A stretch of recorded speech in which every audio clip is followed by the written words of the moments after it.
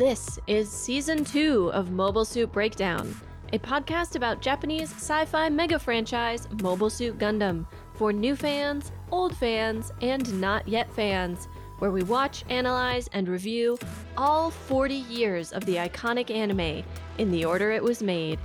We research its influences, examine its themes, and discuss how each piece of the Gundam canon fits within the changing context in Japan and the world, from 1979 to today.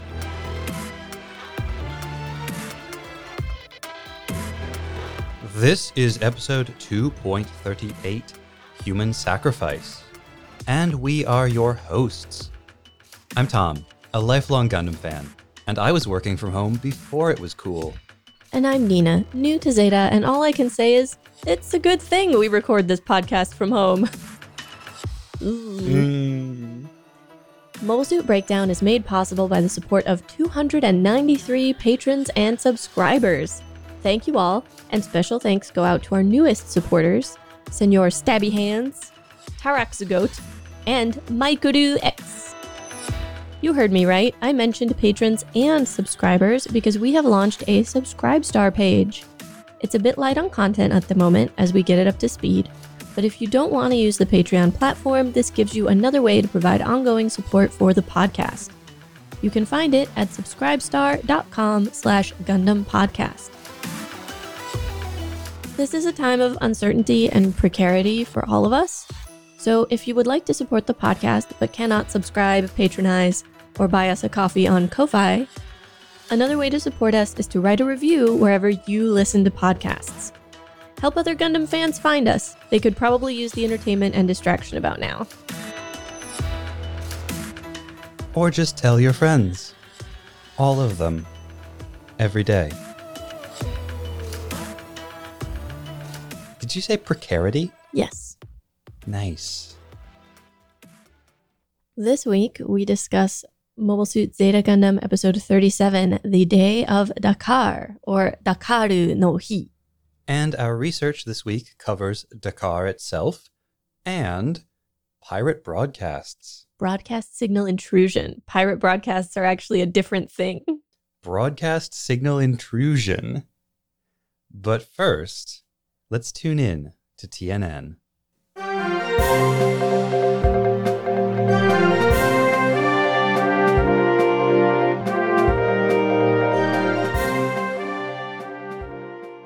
And now a special report from Lieutenant Tom Thompson.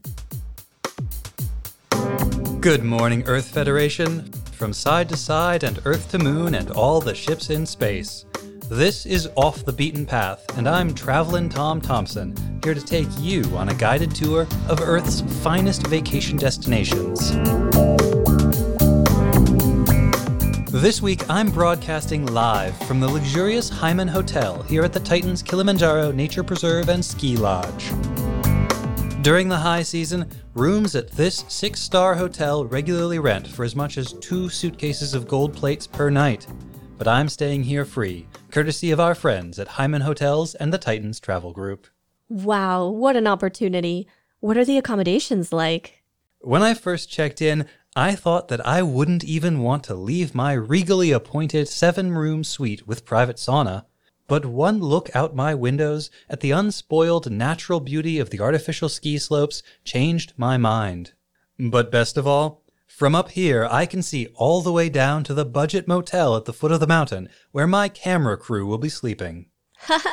Knowing that other people are suffering really helps me savor life's little luxuries. Exactly. And it's the attention to subtle details like these which really elevates all Titans Travel Group resorts. Oh, hang on a moment. I just saw heroic Titans Lieutenant Jared Mesa go past. He's been here for the last few weeks enjoying all the pleasures of the Kilimanjaro experience. Let me see if I can get a quick interview with him. Lieutenant Jared? Lieutenant Jared? Jared, a moment. I'm Lieutenant Thompson. We met at Jamie's birthday party. Can I ask you a few questions for the Titans? Sorry about that. Lieutenant Jared was in a real hurry, and he couldn't stop to talk, but I'll be sure to catch up with him later. How is the service there? Most of the staff at the hotel are students at the local Titans Technical College for highly motivated orphans. And that name sure is appropriate. I have never encountered young people more terrified of the consequences of failure than the ones seeing to my every whim here in the hotel. But you don't come to the remote slopes of Africa's highest mountain just to relax in the lap of luxury. Besides skiing on some of the region's last remaining snow, clinging to the side of the mountain on one of the resort's many rock climbing routes, or hiking up to the peak to chip off some souvenir ice from one of Kilimanjaro's quickly disappearing glaciers, you can also sign up for a guided wildlife safari. Upgrade to the deluxe premium package to experience nature in style from within the cockpit of a Hyzak. And you can keep as many giraffes as you can kill. You don't want to miss your chance to bag a giraffe before they're all gone. What's that noise in the background, Lieutenant? That is, well, I'm sure it's... That is my alarm, which I set to remind me when it was time for my massage. I'll just finish up this broadcast, and then I should go check on that. Check on your invigorating giraffe oil and healing crystal massage, you mean? Alert. All pilot to mobile feed. Alert. All pilot to mobile feed. Yes. Well, I don't want to keep you. Oh, thank God. But our sponsors do need me to ask just a few more questions. I've heard that Kilimanjaro is one of the Titans travel group's most romantic destinations. What sort of options are there for couples looking to really feel the love? Well, of course there's tandem hang gliding, which can be especially romantic if you go out at night when the sky is lit by the resort's searchlights. Prepare for hand-to-hand fighting. Or you could relax in the steamy couple's bath, sipping complimentary glasses of guava juice and Titans brand cola. But nothing compares to what you'll feel when you go out alone on the mountaintop and hold that special someone in your arms. Why, I've heard that it practically guarantees the two of you will be together forever. Well, you know what they say about Hyman hotels. They're the peak of luxury. Oh, the humanity! He must really be enjoying that massage. We'll check back in with Lieutenant Thompson later. And now the recap for the day of Dakar.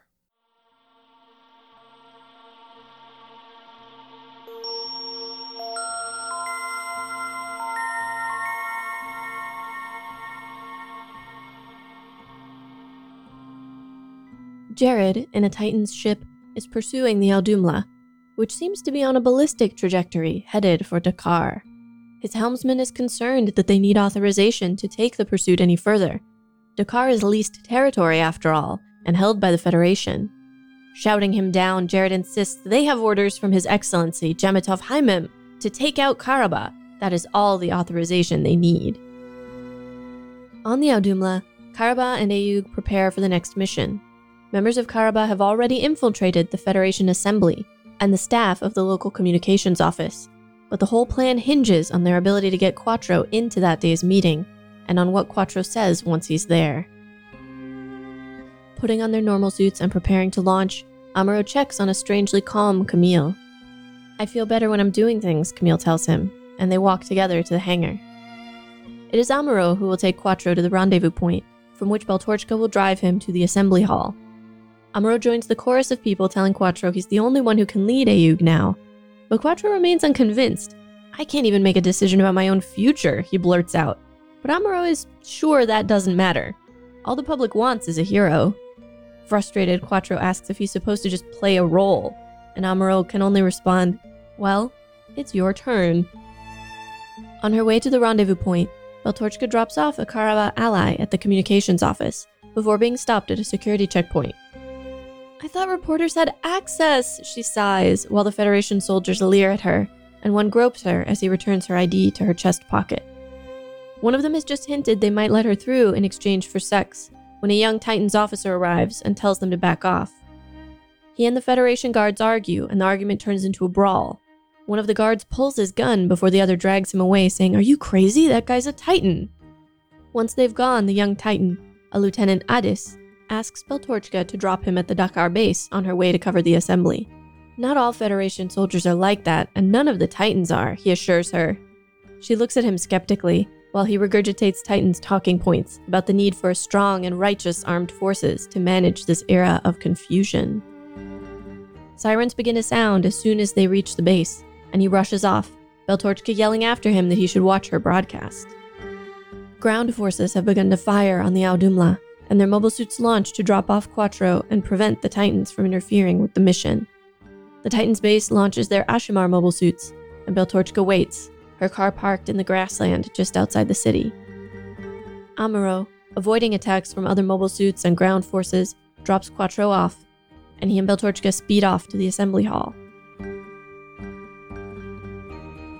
The assembly members can hear the fighting nearby, as Amuro, Camille, and the rest of the combined Ayug and Karaba forces keep the Titans occupied. Should they suspend talks? Is it safe to continue? While the meeting breaks into a cacophony of argument, Quattro rushes the podium, taking over the microphone. Allies among the assembly members pull guns, keeping everyone in their seats and keeping the guards from stopping the broadcast. Karaba plants among the camera crew take over filming, and the communications office will make sure the speech is broadcast on as many channels and to as many people as possible. Shocking the crowd, Quattro reveals himself to be not only Char Aznable, famed Zeon pilot, but also the son of Zeon Daikun. He explains that the Zabi family and the Principality of Zeon perverted the ideas and ideals of Zeon Daikun, that Earth is collapsing under the strain of its human population, and that humans can improve by going into space. Meanwhile, Camille and Amuro continue to fight the Titans, trying to buy time for the broadcast, but the enemy pilots see through them. Jared sets out to destroy the communications infrastructure and stop the broadcast. Camille shoots an Ashimar out of the sky. The pilot's wingman tries to slow the damaged mobile suit's descent, but they are headed straight for Dakar City. They are confused and angry when Camille, who never wanted to kill them in the first place, grabs hold and slows the Ashimar's fall, directing it away from the densely populated city. When the pilots ask why he helped them, he tells them, "Listen to the broadcast!" Char compares Earth to a cradle and humanity to infants. In order to grow as a species, they must move into space and allow the Earth to return to its natural state. Jared's group arrives outside the hall, and Beltorchka takes one of the cameramen outside with her to capture the Titans' violent attempts at suppression on the broadcast. A beam flashes just over their heads, blindingly bright, and they crouch low at the exit of the building. Taking the camera from the terrified cameraman, Beltorchka steps out onto the plaza, capturing the mobile suit battle for all of humanity to see. The assembly members blame the Titans for instigating the fight inside the city.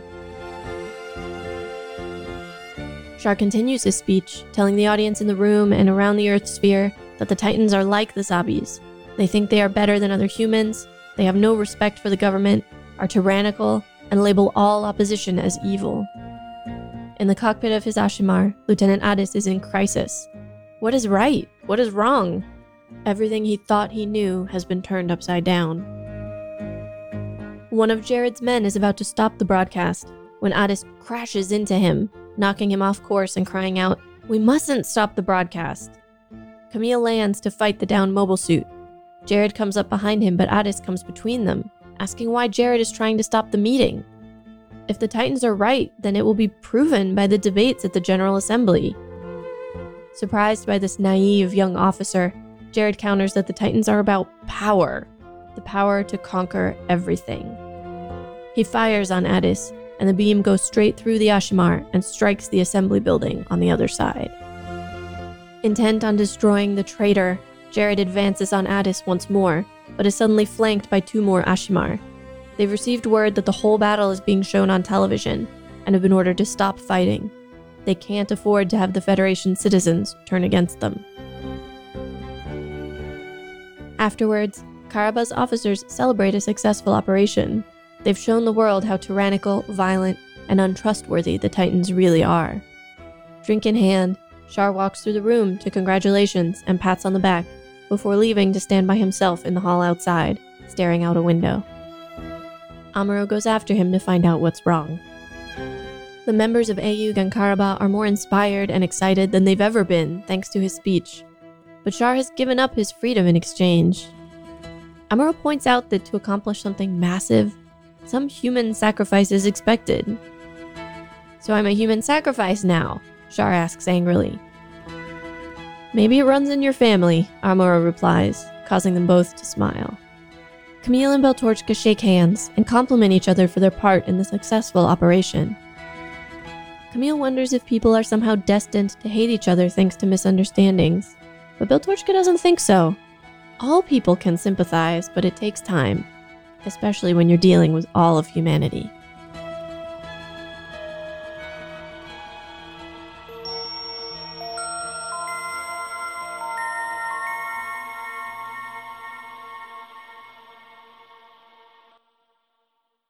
Well, the fundamental thread of this episode seems to be young people asking questions about the nature of humanity, the nature of violence, the purpose of violence in a society. Really essential, core questions about existence, and the society around them attempting, largely unsatisfactorily, to answer those questions. And on the other side, there are some older people, not necessarily that much older, who have either stopped asking or have come up with what they think is a solution. Because while Camille, for instance, has a lot of questions about what's right, and certainly Lieutenant Addis and some others in the episode, people like Jared, Amuro, and Shaquatro all seem to have come to their own conclusions. The juxtaposition of those conclusions with those questions, I think, makes it clear that the answers that slightly older cohort have settled on are not necessarily the answers. Oh, I think absolutely not. The first major question asked is Camille asking, why must I fight? I don't understand why I should be fighting. And Amuro's answer, which sounds like a theory that I've heard before and that I do not like, is that fighting is meaningless in and of itself, but that humanity requires war, essentially violence, combat, in order to develop over time, and that without it, humanity would have died off. That all of our continued survival is dependent on fighting. This is an argument you hear a lot when people talk about all of the scientific advancements that have been driven by warfare. Nuclear power as a product of the nuclear weapon. Right. I don't think I buy that we would not have made those advancements without warfare, that none of those advancements would have come out of peace. You know, those advancements that were made during wartime were built on the back of science that was conducted during peacetime. Wernher von Braun made rockets in wartime for war purposes, but I think the story of that man's life, which we talked about in the research piece on him a few episodes ago, makes it clear he would have built rockets under any circumstances whatsoever. It just so happened that he lived in a time when his rocket building mania was exploited by the military-industrial complex in order to build weapons. What war can do, and the reason why this argument does have some strength to it, is that wars, especially the total wars of the 20th century, focus an entire nation's, really the entire world's energies, resources, into certain avenues of scientific progress. It's easier to get people to agree on what you should be spending money on when it appears that your survival is at stake. Although you'd think that would mean we'd be more focused on combating climate change, and yet... It's funny you should mention that, because that's basically Char's speech in this episode. Why are we spending all of this money on warfare when the Earth is dying? Yeah. While we're talking about Camille in that first scene, doesn't it kind of feel like Camille has recovered from the events of the previous episode way too fast? Well, I mean, yes, but not really. He has this conversation with Amuro where he says, I feel better when I'm doing things, which is to say, I don't have to think about the fact that the first girl I ever loved died and that I couldn't save her as long as I'm busy. Mm-hmm. That is a thing that people feeling grief do sometimes. They make sure that they never have enough quiet moments, enough unfilled moments to really feel the grief. Mm-hmm. So I assume that's what he's doing. But then later, when Jared shows up on the battlefield, Camille knows it's Jared, it's the same mobile suit, And yet he doesn't react to Jared's presence at all. He doesn't fly into a rage. He doesn't go after Jared. He doesn't even make a point of fighting Jared. Yeah, it's strange. Well, it's a different writer. I do feel like these two writers don't entirely agree on, for instance, how much the previous episode affected Camille. Right, because it's one thing to understand logically that no amount of anger is going to bring 4 back. It's another to have no reaction to like being in the physical presence of and fighting her killer. Who you already hate, who also killed your mom, when you're Camille, a character defined by your anger and the way you express it, often violently. You don't have to convince me that Zeta's writing is sometimes a little spotty. Well, I don't want to say spotty because I think this is a really well-written episode. I think the last one was a really well-written episode. They just aren't talking to each other. Right. That's the meta level writing. On an episode level, I thought this was a great episode. I enjoyed it a lot. One of the best so far. But the way in which the episodes connect to each other and the way in which the story flows across the entirety of the work is also writing. That seems like something that we have to lay at the feet of Tomino. Often when we're talking about these shows, it's very easy to attribute all creative decisions to Tomino, which is not true and not fair. But when it comes to what Nina called sort of the meta level of writing, what happens in which episodes and how they connect to each other, in the absence of somebody who's handling series composition or a head writer or something like that, it does ultimately come down to Tomino to make sure that everything is consistent and works well on that larger series-wide level. And either he's not doing it or he's doing it badly. We've talked before that he was likely working on other series at this time. He was no longer solely focused on Zeta. He had moved on to other projects. And so I'm sure he had plotted out a sort of outline of what was going to happen in each episode, but questions like, do the characters' presentations, dialogue, behavior in this episode within that action seem consistent with the events that have happened to them recently? That's a much finer question that you really don't know the answer to until the episode writers have written the episode. And so, yeah. Yeah.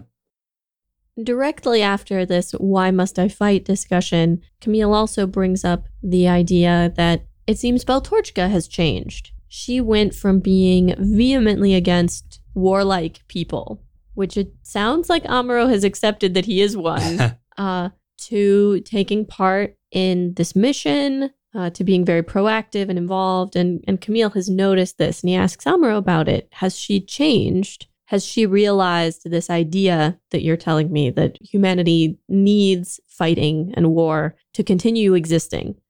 And he says that it's not that, it's that she's an old type. She forgets the pain of the past and jumps into the next thing, which I think is absolutely an indictment of the Japanese people's wartime memory. It seems to me a quite explicit finger pointing at the Japanese government and Japanese public that they have just forgotten the war and all of its pain and moved on to whatever is new. And that condemnation here also gives us one of the first definitions of what an old type is, as opposed to a new type. There's been a lot of discussion about what makes a new type, and the assumption is anyone who's not a new type is an old type. Amuro comes at it from the other direction, but it's kind of hard to square this with what we know about new types. Because if we invert what Amuro is saying, we can conclude that a new type is somebody who lingers on the past, someone who cannot move on. I don't know that cannot move on is correct. But someone who carries that memory with them because of their incredibly sensitive empathy with other people is certainly going to move through life in a different way than someone who sort of naturally and gradually forgets about those things. This suggests that new types have a kind of atemporality, which is to say, they don't have the same relationship with linear time that old types do. Because new types are more outside of time. They experience the past as part of the present rather than moving on from it, which does connect to one thing we've heard about new types in the past, which was Lala saying, maybe someday we will even conquer time itself. Exactly. We already know, especially from Lala's death, but even somewhat from Four's, that there's this sense of new types existing outside of our conceptions of space and to some degree time. Camille's next line was particularly interesting to me. He says, "How much longer will humans be like that, I wonder?" Does he include himself in human here? I don't think he does. The way that he says it, it sounds like he and Amuro are talking about those humans, right? Mm-hmm. Which ties into what we heard Namikar say in the last episode, that the way a lot of people in the Universal Century think about new types, they're not human anymore. They came from humanity, but they are something new, some new evolution, some new offshoot. They are not human. How interesting that something like that would come up in the episode where Shaquatro reveals himself not only to be Shar, hero of Zeon, but also Kasfalrem Dekun, son of Zeon Dekun, harbinger of new types in the Universal Century. And while we don't hear his entire speech, we do know he is talking in an oblique kind of way about new types. He's talking about going out into space and humanity changing, becoming something else.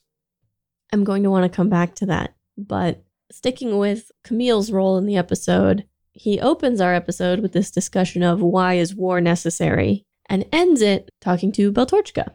It's a sweet scene between the two of them. It's really nice. They bury the hatchet. They do bury the hatchet, and he asks her, are people destined to hate each other through misunderstandings? She thinks no. And she takes a very different view than Amuro, actually. She says there are people who can envision the future and those who can't. And that people who are too desperate, whose feelings are in too much turmoil, lose sight of that vision of the future. Which, if you think about it, she's really saying, if you can't let go of the past, then you cannot imagine a better future. That there are people with this vision and people without it. And that she didn't have it before because she was... I mean, the word they use is desperate, but think about what she was like in the previous episodes. She was hurt. She was scared. I think desperate is a good word. She had found something comforting. She had found Amuro, and she was desperate not to lose that. All of her conflict with Camille came down to a fear that Camille was going to take Amuro away from her in one way or another. You were making faces when I talked about the people who can envision the future and people who can't. You're not sure you agree? No, that's not what I was making faces about. Okay. It was more specifically when you were talking about the ability to forget the past being the key factor in whether or not you can envision the future. And I'm not sure that's what Beltorchka said. I'm not sure I mean forget. If I said forget, that wasn't exactly what I meant. I suppose I mean emotional distance, because clearly she hasn't forgotten about the things that happened to her, but she no longer has that desperation that drove all of her actions and decisions previously. She lost sight of the vision of the future. But that's not necessarily different from what Amuro was saying. Because Amuro was talking about new types as though they lived at once in the past, present, and the future. Okay. Whereas for Beltorchka, she's saying you need to have a view of the future, and you can't let the experiences of the present cloud that vision. Mm-hmm. Okay, yeah, I see it. And she does say that she thinks all people can sympathize with each other, but that it takes time, especially when you're trying to change a whole society or entire groups. And then Camille says something odd. He says, if a time came when we could all sympathize with each other, I think we would encounter those who have passed away. Which harkens back again to our discussion. He's basically saying if we all became new types, we would all exist outside of time. And so everyone who had passed away would still be alive because time wouldn't matter anymore. But it felt strange. I will posit that the reason it felt strange is because it suggests a level of emotional distance between Camille and Four's death that has come too soon.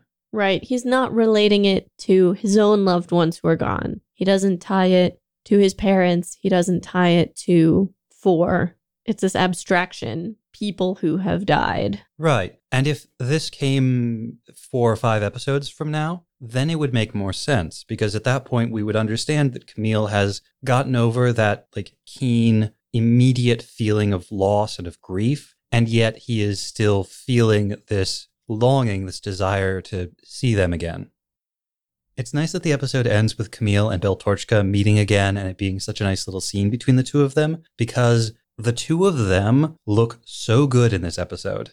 Like, this is really an episode that makes both of them look... okay, I know what you're laughing about.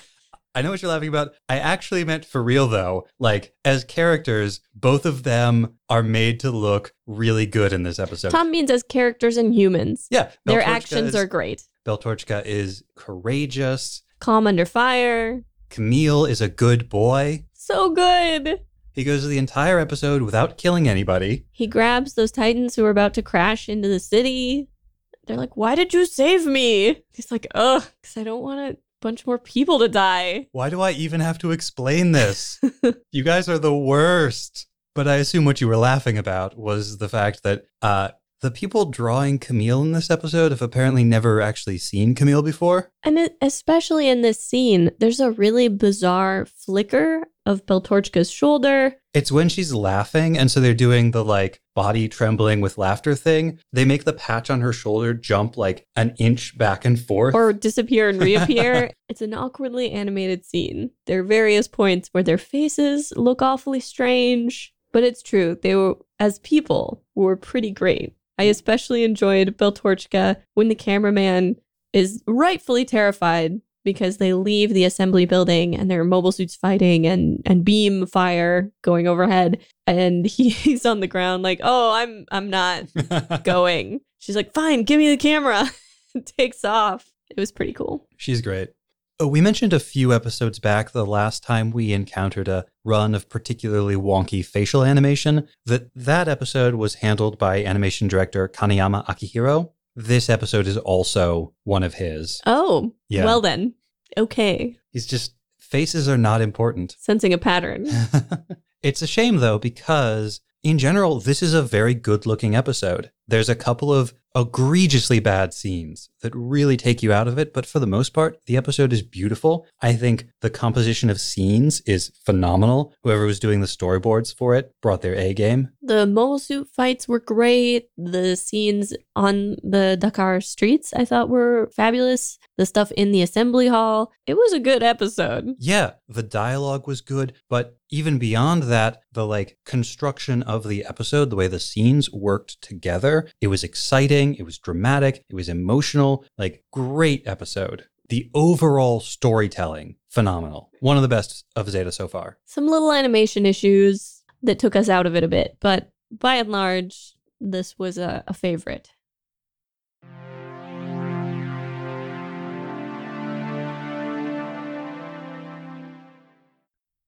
And then fulfilling the young questioner role on the Titans side, we have Lieutenant Addis. His full name is Lieutenant Addis Ajiba, based on the city Addis Ababa. We get the signal that he is a good guy because he protects Beltorchka from some really creepy guards who have already groped her and are definitely trying to get her to bribe them with sexual favors. This is a really distinct running theme in Zeta. Like, every time a lone woman finds herself in the, like, clutches of a group of guards, they always grope her. Yeah. And frequently threaten to do more. Yeah. So keep an eye on that because, boy, is that a theme. But Lieutenant Addis arrives in the nick of time to prevent things from getting worse. He is assaulted by the soldiers. One of them takes the butt of his gun and knocks him over the back of the head. Fractures his shoulder. Oh, is that... I thought he had the shoulder fracture before. Okay. Got you. Well, and it kind of looks like he's about to shoot him until the other guard's like, no, that's a Titan. You fool! He's clearly very idealistic. He apologizes to her for the guards, assures her that the feds aren't all like that, claims that there aren't any Titans like that. He repeats some talking points from Hyman. Some propaganda. Yeah, about how it's necessary that there be like a morally righteous and upstanding military to take charge in these troubled times, right. Which is just like classic Japanese militarist ideology straight out of the 1930s and the 1940s. It's also common all over the world. Yeah, I feel like it's a classic playbook for military dictatorships to say, in this era of confusion, in these times full of upheaval, what you need is like a strong armed forces to get everything under control. And then, of course, once things have calmed down, we'll back off. Well, when I was researching the Young Officers' Revolt, and they were very much about this ideology of the virtuous army, the point came up that this works so often because when things are going badly, if the civilian government is perceived to be corrupt or actually is corrupt, is perceived to be incompetent or actually is incompetent, like if there is a lot of widespread displeasure and distrust in the civilian government, the military usually is viewed much more favorably for the simple reason that they have kept themselves out of politics and therefore their integrity is not tarnished. There's no evidence that they're any more efficient or any more effective or as less corrupt administrators. It's simply that they have not become involved and so they have not been tarnished. That's why political outsiders sometimes do very well in elections, because they're not tarnished by political decision-making. They don't have a track record that can be used against them. Addis goes on to ask the essential question, what is right or wrong? And he is sort of desperately asking himself this in his cockpit while he listens to the broadcast and is realizing that all of the propaganda that he's been fed, everything that he's been taught, everything that's been part of his education, his training, his socialization, the culture that he lives in, is some of it is maybe wrong, and he doesn't know what to believe. And when he intervenes in the battle on Ayug's behalf, on Camille's behalf, it's to say, if our ideals are correct, that will be proven in the assembly. Right. This very, I think, democratic idea that, well, we're going to have a debate about these ideas and the best ideas will win. Like, if our ideas aren't the best, then what are we worried about? Clearly, we should be open to free debate about these issues if we are correct. And if you're the sort of person who wants to believe that you are a good person on the side of righteousness, doing the right thing, that's a very appealing notion. If you're Jared, on the other hand, you have an ideal response to that. If we've ever wondered where exactly Jared stands on all of this, we get some idea in this episode. His position is quite baldly, might makes right. The Titans are power. The Titans have power that makes them right. And they can and should do whatever it takes to preserve their power. Hey, that sounds like something I said last episode in the research section. And I did not know that this was coming. I had forgotten about this line. My analysis of the series is just so good. Ooh, spooky premonitions. Ooh, the ghost of Jared's morals. Yeah, he says, whoever has power will conquer everything, as if the conquering of everything is a goal in and of itself. There's no further purpose. He also takes issue with Shaquatro's discussion of humanity clinging to Earth and that humanity could improve by going to space. And Jared says, but that's what the Titans are doing. To Jared's mind, the Titans' presence in space as a way to improve humanity is enough. He ignores the entire environmental question and focuses solely on this idea of moving to space as a necessary step in humanity's evolution, and that the tiny fraction of Titans doing so is enough of a step in that direction. Or he is remembering what Sirocco told him the ultimate plan was. Because remember, it was Jared Sirocco was talking to when he said Hyman's ultimate plan is to force everybody into space. I don't know if we've talked about this yet, but I realize what he tells Jared is basically an accelerationist idea. We're going to make the Earth unlivable faster to force everyone to leave. Right. We've identified the problem, which is that as the Earth becomes less and less habitable, it will cause enormous suffering for people. Our solution is to cause much more suffering even faster in order to prevent that from happening. While Lieutenant Addis is the one who gets most of the voice lines, he's the one who goes through the sort of conversion process, I really like the depiction of all of the Titans who are in this little garrison here at D'Qar. In particular, there's one who you just see him in passing. I don't think he says anything. He's the one who switches off the TV before they sortie, who looks so young. He looks like he's about Camille's age. He actually kind of looks like Camille, or like a Camille-Amuro cross. He doesn't need to say anything. His mere presence in the episode, I think, tells you a lot about this group of Titans. And the one older Titan who tries to stop Addis from fighting, he says, we're not so strapped for pilots that we need an injured guy to go out. With his big old, mustache. Friendly walrus mustache.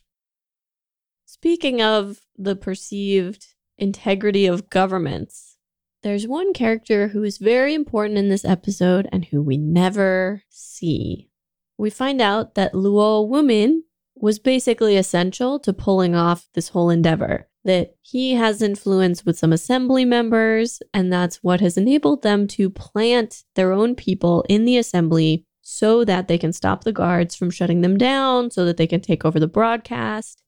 He's been mentioned before, and somehow more than any other character who's part of it, I feel like the fact that he is so powerful and influential, but that we never see him, speaks to this sense that there are people in the world with so much money, so many connections, so much accrued power, and we don't even know who they are. I mean, they're literal elites pulling the strings from the shadows. Right. That's one of the things about this assembly hall, the way it's depicted. It looks a lot like the General Assembly of the United Nations.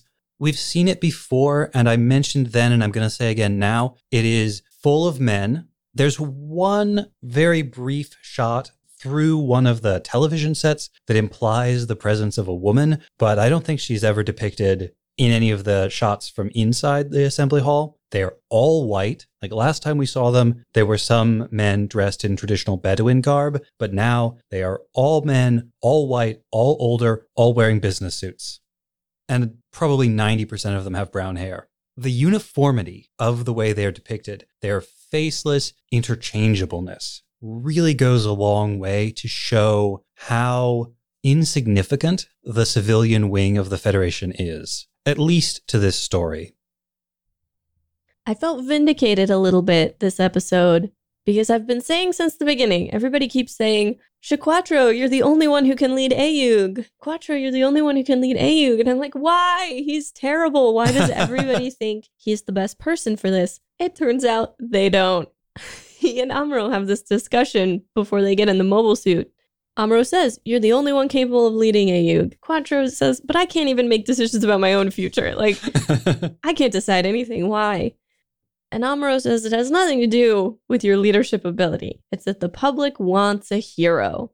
Oh, so you're telling me to play a clown? It's your turn. The script hasn't changed. It's just your turn to get on stage. I love it. I love it so much. And Amuro's expression in that moment is perfect. It's just this almost deadpan staring at Quattro. And Quattro clearly stunned. It has never occurred to him before that Amuro feels this way or looks at it in this way because he just says, Amuro. Think back to the way this shot is staged. They're getting into Amuro's DJ right next to the Hakushiki. They're getting into Amuro's Gelguga-like, standing next to Char's Gundamish. Gundam-esque. So this role reversal between the two of them, Amuro's sense that I had to be the hero last time and now it's your turn. So good. Well, and then what Amuro tells him at the end. And Char describes this role as playing a clown, but Amuro describes it later on from his own personal experience as being a human sacrifice. That conversation at the end actually made me very angry. Why is that? Char is lamenting his loss of freedom and comparing it to a human sacrifice. But it's very clear he didn't think that Ayug's goals were going to be accomplished without sacrifice. He just didn't want to be the one making it. He has been perfectly happy to sacrifice other people's freedom, other people's lives, other people's sanity. He just didn't want to do it himself. I'm furious. He didn't comfort Camille when Camille was getting beaten up because how dare he act like he had the freedoms of a normal 15-year-old. It was just the way things are. But Char's losses deserve sympathy. So it seems to you like Amuro is all about self-sacrifice, but Shaquatro is about making other people pay the price? Yeah, pretty much. What? Moving on. Also, now I don't know whether to call him Quattro or Char. This is the beauty of Shaquatro. That Shaquatro does not see the irony in his complaints. He was not naive enough to think they were going to achieve anything without sacrifice. He is just upset. Oh no, I have to sacrifice now. You've all cornered me into it. Anyway, I have at various points had sympathy for him. This is not one. He is a bad person.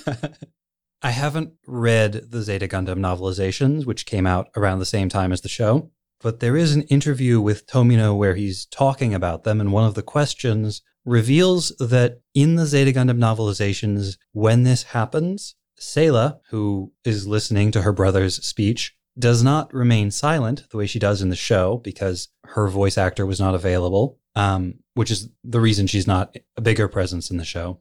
In the books, Sayla says something like, "I think I might have to kill my brother." Wow. Yeah. She hears his speech and is like, uh-oh. I guess my brother's back on his...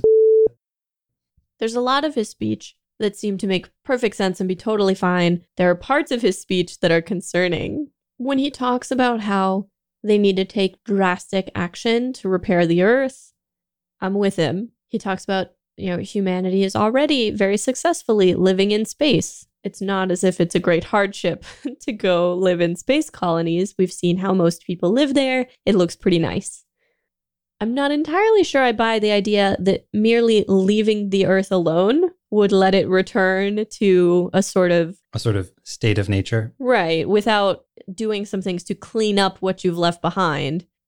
You're talking about probably tens of thousands or hundreds of thousands of years to return it to a state of nature. But remember, this is Shaquatro we're talking about. Just ignore it and it'll grow up fine is his whole theory of parenting. But we get into a bit of the sort of speciest stuff then. But he feels a bit self-contradictory here because he says humans in space wrongly believe they are superior to humans on Earth. Okay. He goes on to compare humans on Earth to infants, to parasites, that they cannot grow up as a species unless they leave the Earth behind. And these make it sound like he thinks maybe people in space are superior to people on Earth. I think what you may be overlooking is that he's consciously drawing a distinction between himself and the Zabi family. Right. And when he talks about the people in space came to believe that they were superior, he talks, I think he briefly mentions, expanding their living space, which is a pretty, I think, clear reference to the Nazi ideology of Lebensraum, living space. Well, and one of Zeon's goals was to expand their territory. To take over Earth. Yeah. So he's saying the Zabis were wrong to think that merely by living in space, the Space Noids, were superior. He also compares the Zabis to the Titans, who are also an elite group who think they're better than everyone. And in perhaps one of the best character encapsulations ever, we get a brief cutaway. We're getting a lot of different sort of philosophical and political perspectives here. And they want us to have the full picture, and so they also give us the sort of pessimistic, disengaged viewpoint of Kai in a bar, listening to people argue about the broadcast. Some complaining about the Federation, some saying that the Titans are all murderers, some countering, we're all murderers. You're a murderer, we're all murderers. We all just live on each other's suffering and then die, as Kai drinks alone in a bar. It's a very sort of nihilistic, I think that's the word that I wanted, attitude that says, well, we're all equally bad, and apparently there's nothing we're going to do about it. So have another drink.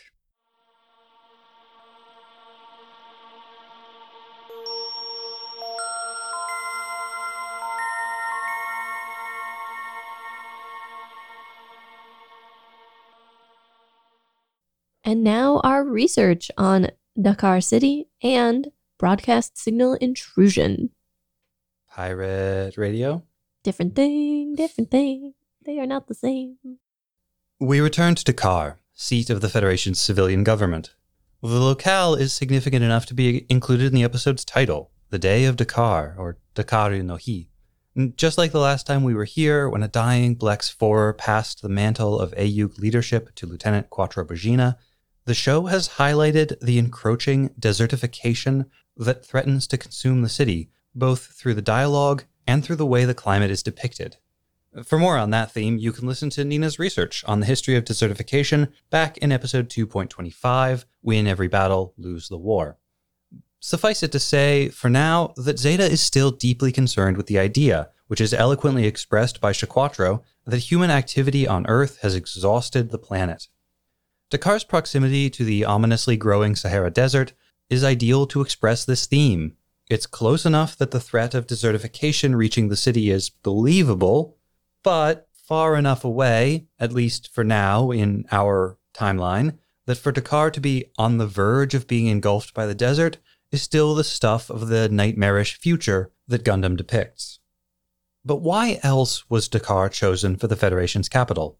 If it were merely about setting the episode in a large city proximate to the Sahara, they could have picked Cairo or Tunis, Algiers, Tripoli, Casablanca, Marrakesh, Khartoum, Addis Ababa, Niamey, or Accra. Well, Dakar, like so much of what we've talked about, is deeply enmeshed in the sordid history of colonialism. And once you learn a bit more about the city's history, I think it's going to start making a lot of sense why the Federation government would be based here. Today, Dakar is the capital of Senegal, on the western coast of Africa. The city is roughly triangular, and it occupies the tip of the Cape Verde, or Cape Verde Peninsula, a spit of land that juts out some 40 kilometers from the coast of Africa into the Atlantic Ocean. The Cape Verde Peninsula is the westernmost bit of land in all continental Africa, and so Dakar is the westernmost city. The archipelago that we usually call Cape Verde or Cabo Verde, home to the Republic of Cabo Verde, is a mere 560 kilometers west of the Cape Verde Peninsula from which it takes its name. This confusing mess of similar-sounding names, Cape Verde, Cabo Verde, etc., is an artifact of European colonialism, and it tells the broader story of the region's history. In 1444, Portuguese slave traders reached the peninsula and they named it Cabo Verde, or the Green Cape. When, in 1456, the Portuguese stumbled across the nearby island chain, they gave it the same name. Over time, English speakers took to calling the islands Cape Verde or Cape Verde, but Portugal held on to the islands, and the local name remained the Portuguese Cabo Verde. Over on the peninsula, though, the Portuguese set up their base initially on the island now called Gorée in the bay between the peninsula and the mainland. Control of Gorée passed from the Portuguese to the United Provinces, who gave it that name, then to the English, and finally to the French in 1677. And Cape Verde, or Cabo Verde, became the French version of that, Cap Vert. The peninsula and the mainland were dominated first by the local Wolof Empire, and after the empire's breakup in 1549, by the successor kingdom Kayor. Kayor rule endured for another 250 years before the Lebu people who inhabited the peninsula broke away to form their own small theocratic state around what is today Dakar. That was in 1795, but after 50 years of independence, they collided with French ambitions, and soon, in 1857, their capital, Ndakaru, became the French military base, Dakar. Those French imperial colonial ambitions were largely driven by greed. Until the 1800s, Dakar, Gorée, and the whole region had principally interested the French as an abundant source of enslaved people. Local powers like Kayor enslaved huge numbers of people, perhaps as many as a third of the population, and would then sell some of those people to the French, and before that to the other colonial powers that had preceded them. The French would then ship them to the French Antilles to be used as forced labor on plantations. When successive French governments abolished, reinstated, re-abolished but not really, and then re-abolished slavery for realsies this time, the traffic in enslaved people died out, and the colonial economy shifted heavily to resource extraction. Dakar shifted to exporting peanuts that were grown nearby, but the real trade in the region was acacia gum, or as I always heard it called when I was growing up, gum arabic, so called because Europeans initially got the stuff via Arabic trade. Acacia gum is edible. Today, it's a key ingredient in soft drink syrup and gummy candies. But in the 1800s, it was mostly used as a binder in glue, ink, paint, and so on. It was also a vital component in early industrial textile manufacture. And the highest quality acacia gum came from interior West Africa, via the Senegal River down to the French-controlled port town of St. Louis. The Senegal River was controlled at this time by two African states, the Wallo Kingdom, another post-Wolof Empire successor state, on the south bank, and the Moorish Emirate of Trarza on the north bank. Wallo had close ties with the French, and they received significant fees in payment for protecting the shipments of acacia gum that were coming down the river.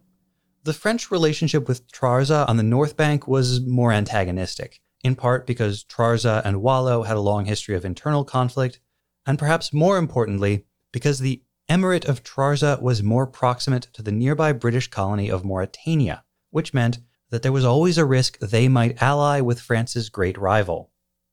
So when, in 1825, the Emir of Trarza negotiated a marriage alliance with the Wallo Kingdom that threatened to unite the two nations into one with total control of both sides of the river, the French responded by invading. Part of the context behind this is that Trarza and the other countries like it in the region had been engaged for centuries in the very lucrative business of raiding neighboring countries, enslaving those they captured, and selling them to the Europeans at Dakar. The French on-again, off-again ban on human trafficking was a major blow to local elites like the Emir of Trarza, and they were trying to make up the lost revenue through tariffs on acacia gum. But those tariffs irritated the French trading firms, and before you know it, the French colonial governor is getting orders to seize and fortify the whole Senegal River as just properly French territory.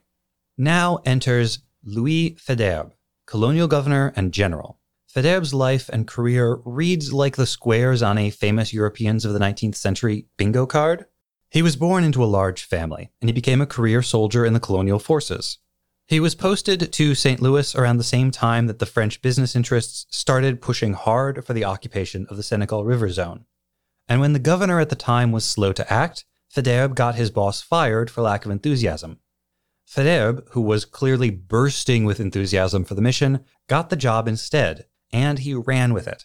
Over the course of 6 years, he built a series of forts up the length of the Senegal River, conquering the Wallo Kingdom along the way, and finding excuses for wars with other powers in the region.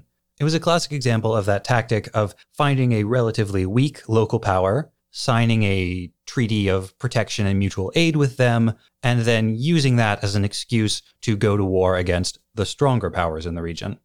Soon, he had fulfilled his orders, but he had not yet satisfied his enthusiasm for conquest, and so, exceeding his authority, he expanded French holdings in the region through a series of wars against the nations in what is today southern Senegal.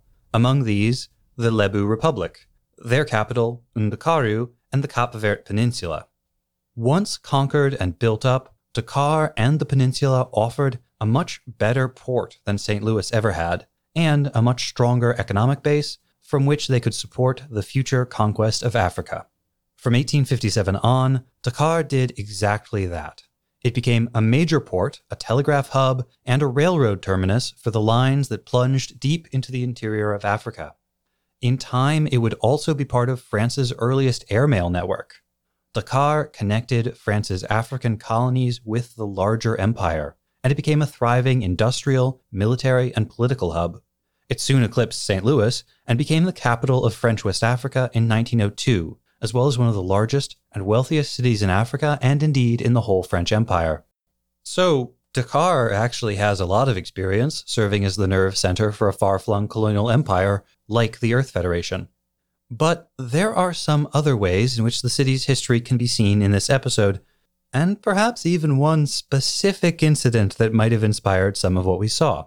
So first, let's talk urban planning. Early on in Dakar's development, the urban planners for the city modeled it on Paris. Specifically, they designed the city's buildings to house multiple families living on different floors of the building.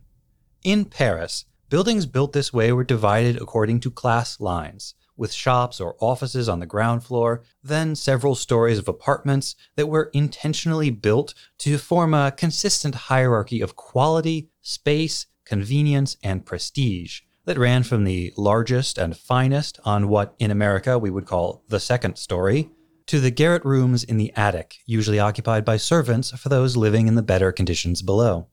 But in Dakar, you will not be surprised to learn, these divisions were simpler, and they were based on race rather than class. Black African citizens and white European citizens lived in the same buildings, but on adjacent floors, with Africans living on the ground floor and Europeans living on the breezy second floor. But as time wore on, and we're talking about 1900 now, the black citizens of Dakar were largely, although not entirely, forced to move out of the white neighborhoods and urban centers. In 1914, the Governor General at the time ordered the creation of a specific settlement for the city's Africans, which they called the Medina, and he put it in the desert. Shades here, perhaps, of the Federation's decision to evict the underclasses from Earth and send them out to live in new settlements in space, which is kind of like the ultimate desert. This may also reflect why in the city of Dakar in Africa, we see exactly one black person, and he's a soldier. Everyone living in the political urban center, everyone in the assembly chamber, they're all white. Prior to 1911, the French army in Dakar was divided into two forces. There was the General Colonial Army and the Senegalese tirailleurs. The tirailleurs were composed of light infantry recruited from throughout French West Africa, but crucially, they were all rural subjects of the empire. Those Africans who were born into one of the French colonial towns, like Dakar, were given a special status that made them a kind of second-class French citizen. Those classified in this way were called originaires, and they were permitted to serve in the general French colonial forces alongside the white settlers and volunteers from metropolitan France. But in 1911, the French Empire reorganized its colonial forces, and everyone who was considered an originaire was dismissed from the general army. At the same time, the tirailleurs were opened up to originaire recruits for the very first time. The message was clear. The army, the real army, is for Francenoids only. But now let's get specific to the day of Dakar. And for this, let's jump ahead to when Senegal became independent. Now, in the 1950s, the French Empire was disintegrating. Technically, the French Empire had died during World War II, when the Allies and the Free French clashed with Vichy forces for control of the colonies, and what replaced it in 1946 was actually the French Union. The Union was supposed to be a single globe-spanning nation made up of all the former colonies, now overseas departments, or overseas territories, and metropolitan France.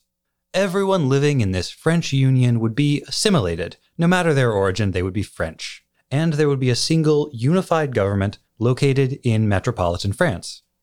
So in practice, there was still a single remote government calling the shots. And unlike the British Empire, which around this time was devolving power to increasingly autonomous local governments, the French Union kept the power centralized. There were local assemblies in some places overseas, but they exercised little real power. This was not a satisfying solution, especially because the central government was focusing all of its attentions on rebuilding the homeland, devastated as it was by the Great War that had only a few years prior ended, and ignoring the needs of the colonies, while simultaneously stripping them of the resources and authority that was necessary to address their own needs. And hey, that sounds kind of familiar, doesn't it? But I said we were getting specific here, so let's press on. In the 1950s, the French Union was disintegrating. The French pulled out of Indochina in 1954. In 1956, Morocco and Tunisia gained their independence, and in Algeria, demands for independence were turning into all-out war. In 1958, afraid that the government would abandon the bloody struggle to keep Algeria under French dominion, French hardliners in the army staged a coup d'etat that brought down the Fourth Republic and returned Charles de Gaulle to power. But if they had chosen de Gaulle expecting the old nationalist hero to fight to the last drop of blood in order to hold on to the colonies, they must have been badly disappointed when, within a year, His Fifth French Republic reformed the centralized French Union into the French Community, a federation of the colonies who were now self-governed and largely autonomous states. The Community was led by a president, de Gaulle, and by an executive council composed of the heads of government and certain ministers from each of these states. The executive council was set to meet several times per year. The first meeting was held at the Élysée Palace in Paris, but they could be held in the capitals of any of the member states.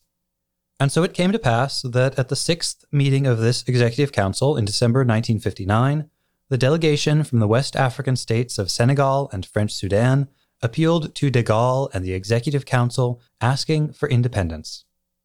Their appeal was persuasive. Within the year, they were allowed to leave the community as the newly independent Mali Federation. And that sixth meeting, that persuasive appeal for independence for the former colonies, they happened in Dakar.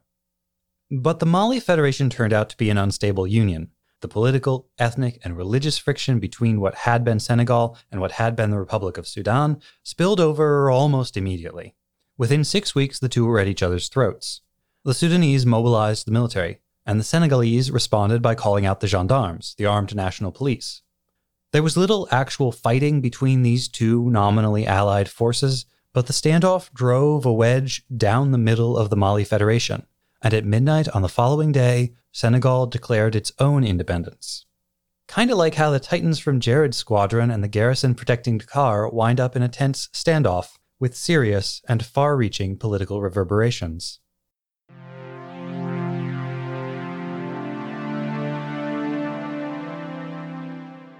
While it is not made explicit in the episode, we can imagine that with control of the communication infrastructure, Karaba would want as many people as possible to see and hear Char's speech, not just those people already tuned in to the broadcast of the assembly meeting. It's a little bit like relying on who watches C-SPAN for fun to get your political message out. They would want it on as many channels as possible. The act of hijacking broadcasts on radio or TV is called broadcast signal intrusion. It is a type of pirate broadcasting that involves putting one's own content on someone else's channel or feed, while pirate TV and radio involves any type of broadcasting without a license. The technical aspects of how this is done vary depending on the technology in use at the time, so I'm not going to be getting into those specifics, but many of the sources for this research address that if you're interested. I'm also going to stick to events of the 60s, 70s, and 80s, but you should know that broadcast signal intrusion is still relatively common, with some of my sources listing incidents through the early 2000s and 2010s.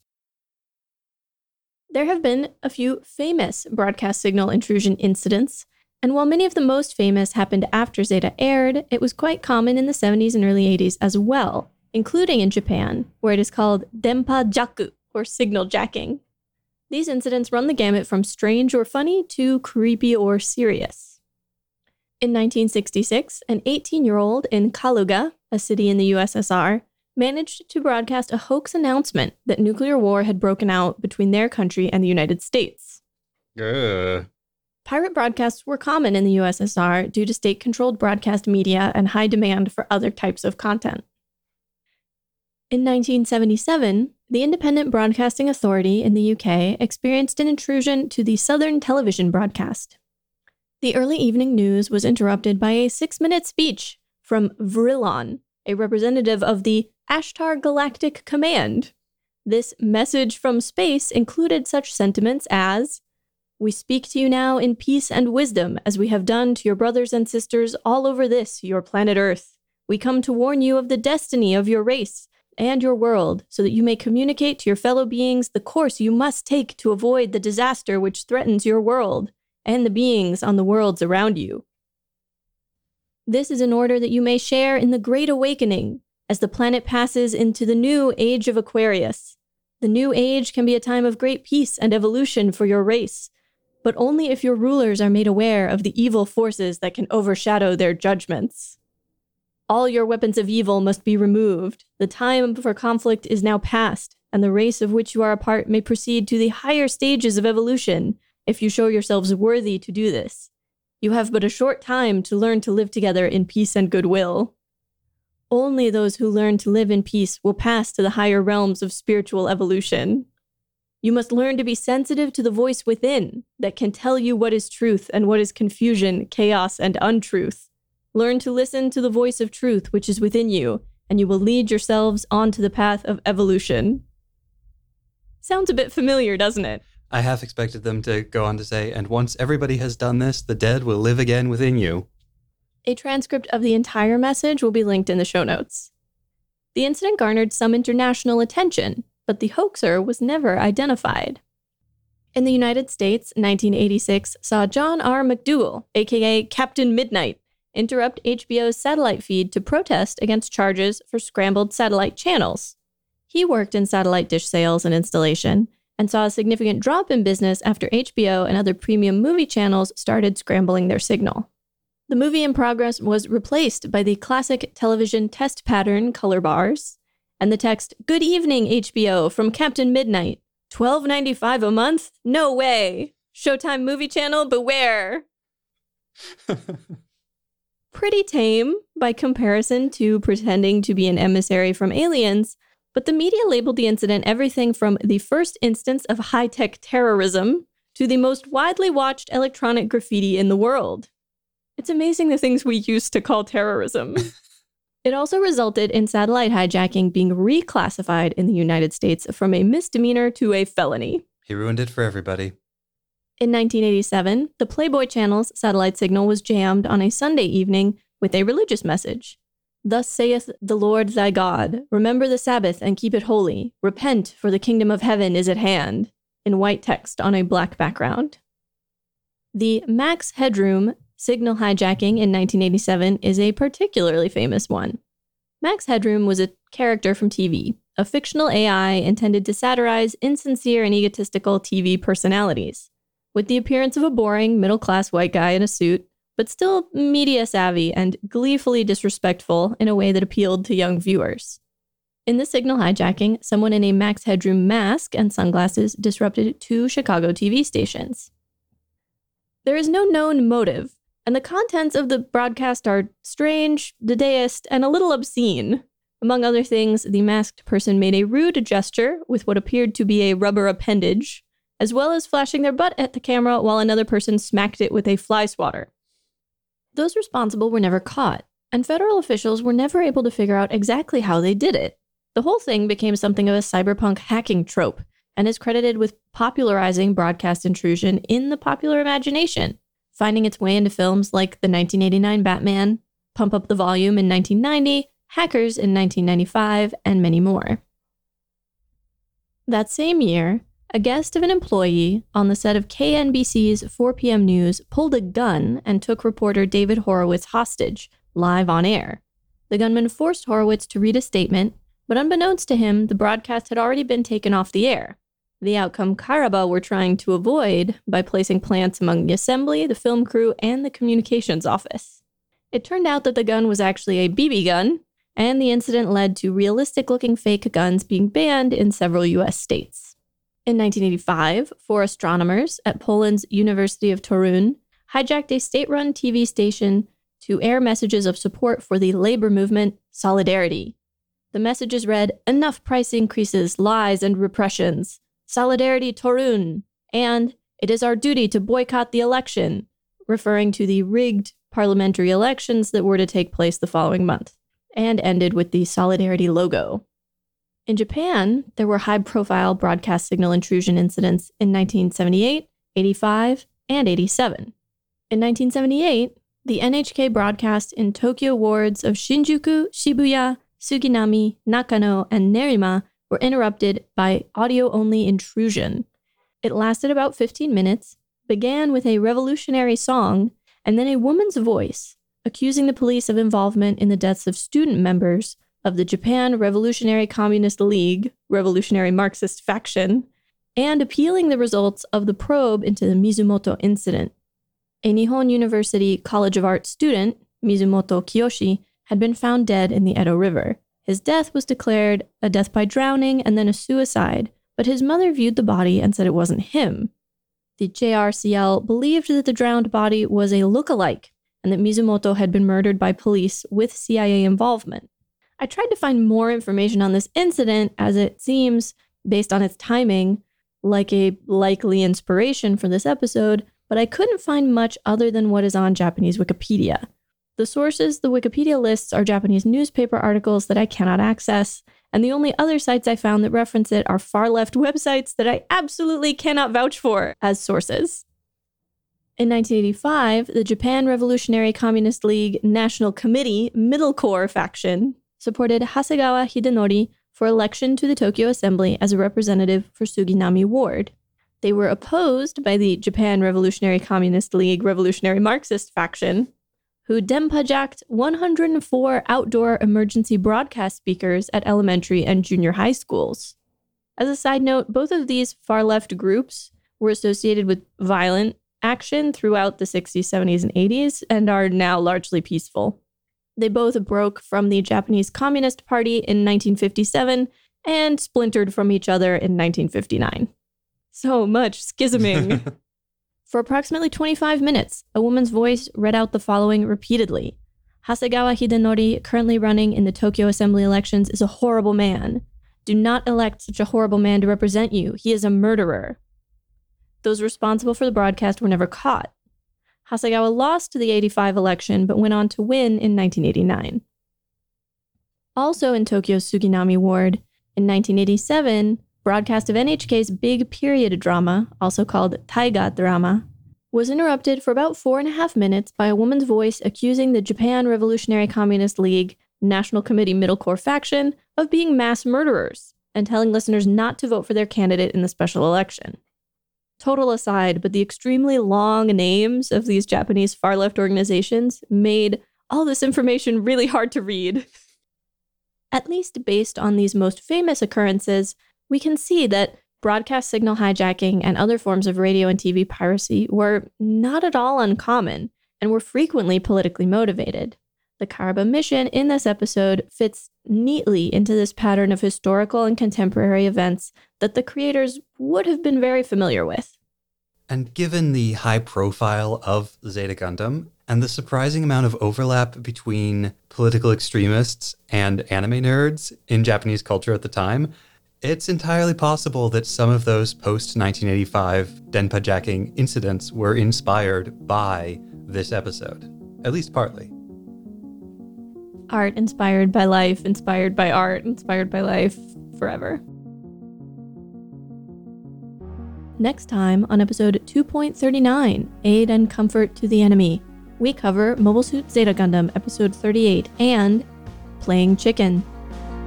Some Jareds just want to watch the world burn. The pilots keep getting younger.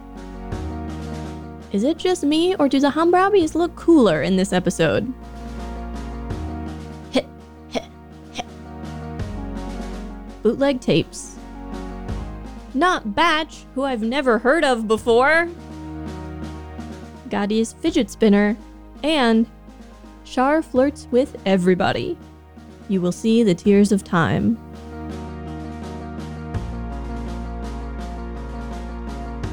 Remember to do all of the podcast things. Subscribe and review Mobile Suit Breakdown wherever you get your podcasts. Then pledge your undying devotion to Mobile Suit Breakdown on Patreon, where you can find great bonus content, get access to the MSB Discord, get exclusive MSB merchandise, and, support the podcast. You can also follow @Gundam Podcast on Twitter and Instagram, and like us at facebook.com/Gundam Podcast for all kinds of extra content. And you should always check out our website, GundamPodcast.com, for all of our episodes, show notes, watch list, wish list, some other lists, and more. Plus, you can always email your questions, comments, and complaints to GundamPodcast@gmail.com. Due to the ongoing coronavirus outbreak in New York City, do not come share your wrong Gundam opinions with us in person. Stay home, avoid busy street corners, and share your wrong Gundam opinions with your family, your pets, and the internet. The music used in the TNN this week was Prayers by Admiral Bob. The intro song is Wasp by Misha Dioxin, and the closing music is Long Way Home by Spinning Ratio. You can find links and more in the show notes. And thank you for listening. Blah, blah.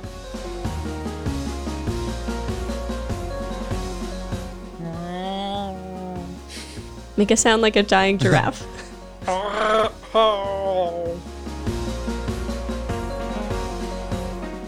Yay! We got recording Thank done you. today.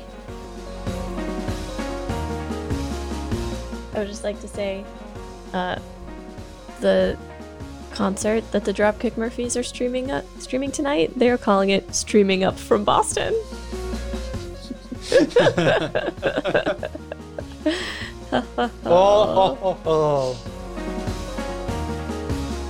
The members of Ayug and Karaba are more in...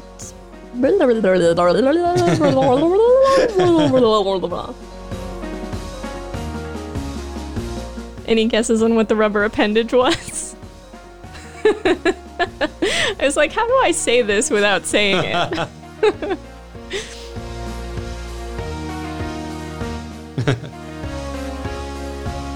That was really good. Thank That you. was a very excellent research piece. It's kind of like fun and also scary. Yes. Those always make the best research pieces. Okay, are we ready for the end? The end. Okay. Sorry, I was trying to cold a cough until you finished that whole. I didn't want to interrupt your stream of thought. Also, Trucules got their prize. I think it's Trucules. Trucules. Yeah, that conversation made me so mad.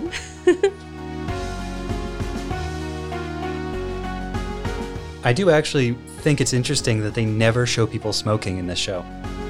There were are there- smoky environments. Were there broadcast restrictions about it? I don't know, but it was the 1980s.